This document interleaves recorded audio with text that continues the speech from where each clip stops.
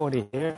I don't know if I've ever mentioned the excellent podcast Decoding the Gurus by a couple of academics. One, Matthew Brown, psychology professor at the prestigious University of Central Queensland.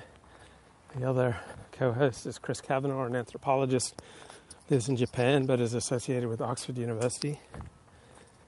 And there are a couple of blokes who are pretty centre-left, and they decode, the greatest minds the modern secular guru sphere has to offer, tries to figure out what the hell they're talking about. And so I often get the prompt, including in a recent comment by Art Bell, that I should do another decoding of Decoding the Gurus. And maybe just say that some people are a lot easier to decode than others, right? You don't have to put a lot of work in to decode a Ben Shapiro, right? Talk very rapidly, take the most conservative positions possible, and use all sorts of nasty debating tricks, right? That's the essence of Ben Shapiro. Okay, gotta catch this light. Then Dennis Prager is also pretty transparent. But some people take a lot more effort to decode.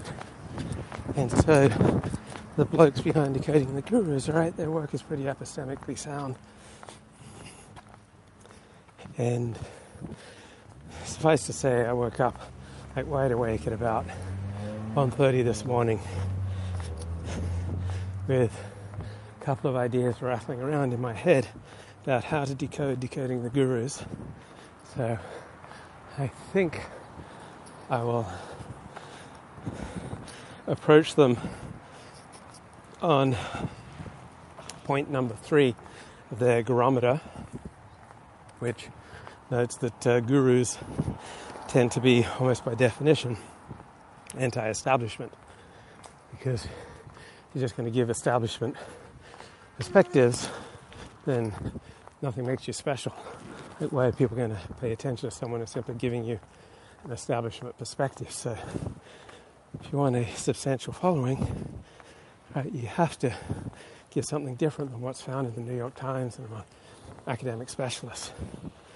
Okay, so this is what was rattling around in my head, that if our institutions and the establishment is largely captured by the left, would it not make sense for anyone who's not of the left to have an instinctive rebellion against the establishment, right? If you're not on the left, why would you not have an instinctive suspicion of our institutions that are largely captured by the left? And so one of the raps that gurus puts on gurus is that they often make all sorts of pronouncements without any expertise. But what is the process for establishing expertise? Is it not to demonstrate a willingness to conform to the expectations of a certain group in power whose most powerful members tend to be on the left? And you have to conform to habits, practices, methods of speaking, a disengaged, buffered, reflexive self, right? Putting a great deal of distance between yourself and your instinctual, habitual reactions to things. I mean, this distance between habitual reactions and what you say publicly, right, is almost the hallmark of someone with the buffered, disciplined, reflexive, modern liberal left character, the courtier morality. So much of success in education is simply becoming good at playing the game, the educational establishment. Right? Many of the ways that you develop expertise is by conforming to all sorts of norms wielded by those with power in your profession. So, for example, as an Alexander Technique teacher, I could not belong to the dominant Alexander Technique Teachers Association if I ever said anything publicly against any particular approach to the Alexander Technique. Right? I have to be publicly neutral, value-free, my assessment of the various schools of the Alexander Technique. And I'm not allowed to publicly criticize other teachers and other approaches to the Alexander Technique. And there are all sorts of other restrictions which have nothing to do with excellence, but with professionalizing the discipline of Alexander Technique teaching. So every profession seeks to enhance its own claims, its own social standing above that of competing professions. And you do this by exacting type of discipline on your members so that you present a united front. So it's a little bit similar to when a pandemic strikes. Right? Normally when a pandemic strikes, right, leading government bureaucrats and scientists have meetings, formal and informal, and come to some sort of agreement on what's happening, and then making united public pronouncements on what's happening. And this is hardly science, but it effectively carries the mantle of science in the public square, so that if you're opposed to what these bureaucrats and their favored scientists agree to publicly present to the public, then you get the label of anti-science. But being a skilled bureaucratic operator like Anthony Fauci, right, that's a very different skill or discipline from being a good scientist. And so being acknowledged as an expert essentially requires that you adhere to the bureaucracy of this particular profession, and that you get along with everyone and have your peers happy to assent to you being described as an expert because you're one of them and you represent their interests. And the interests of a profession are usually contrary to the interests of the public at large. Right? Doctors keep down the number of doctors to drive up the money that doctors can make.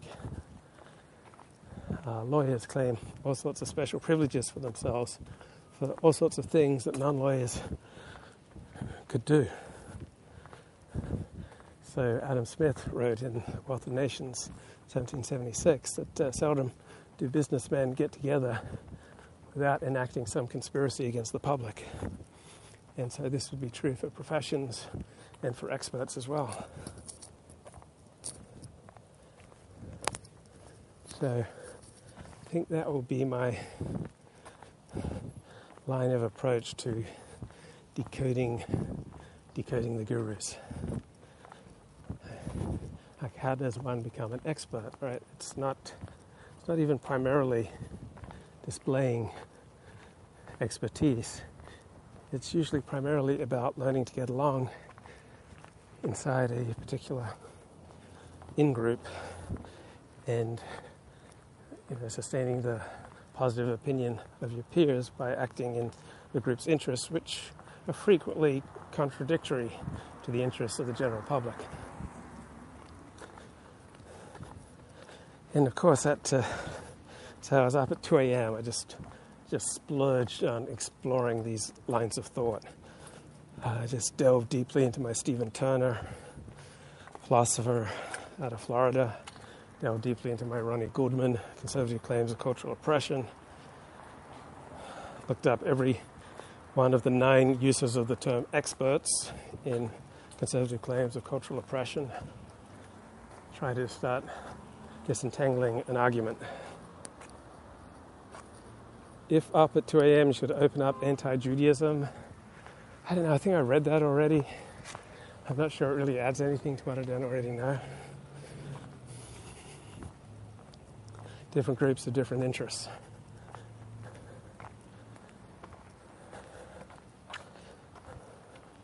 So it's also interesting, I was eating my brekkie, and there's a big article in the Los Angeles Times about someone who was a good friend of mine in high school. One of my top 3 friends in high school, Rob Stutzman. So he was a year below me. So when I was the sports editor, he was a sports reporter. When I became, I think, the news editor, he was news reporter. When I became the editor-in-chief of a high school newspaper, he became the sports editor. And then after I graduated high school, he became the editor-in-chief of the Hillman Messenger. And then he went on to become a Republican consultant. And there's a big article about him in the Los Angeles Times about how he's made friends with a center-left Democratic politician who he once assisted in opposing. So Stutzman is a moderate Republican, very anti-Trump, who political consultant, helped Arnold Schwarzenegger gain political office. And Stutzman eventually befriended the center-left Democratic politician who he'd once defeated in an election. And Rob Stutzman is celebrated for his bipartisan civility in this Los Angeles Times column by Mark Z. Barabak, is the very same Rob Stutzman I knew in high school. He was always civil.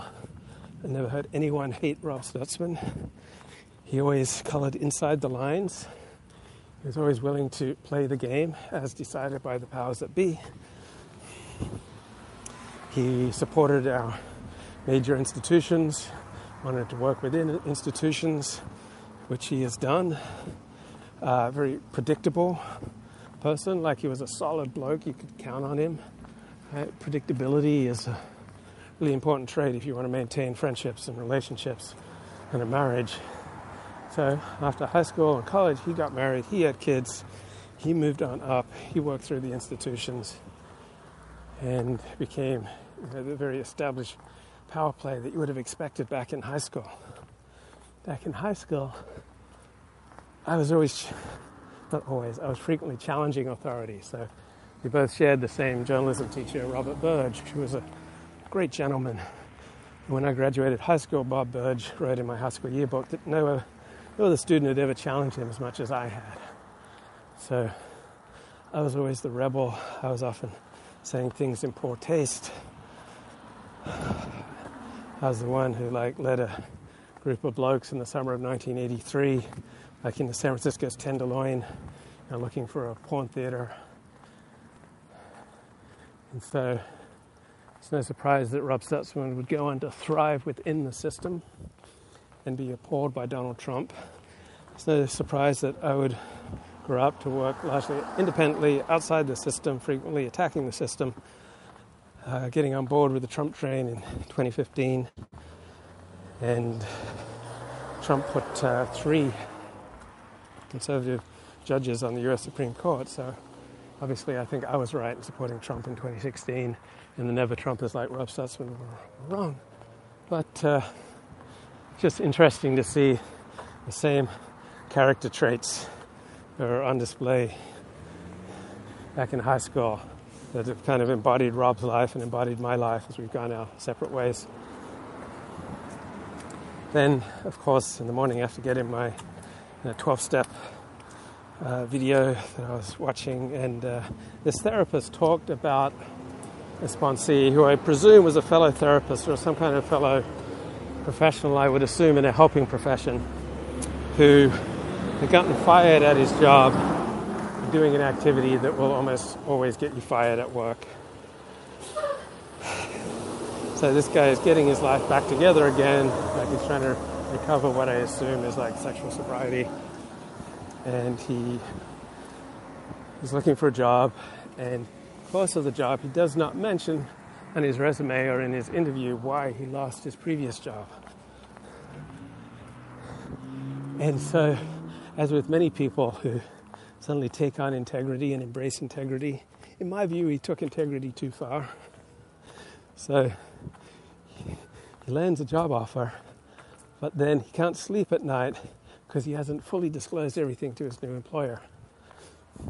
And so, in consultation, I presume, with his sponsor, many sponsors would not advise this.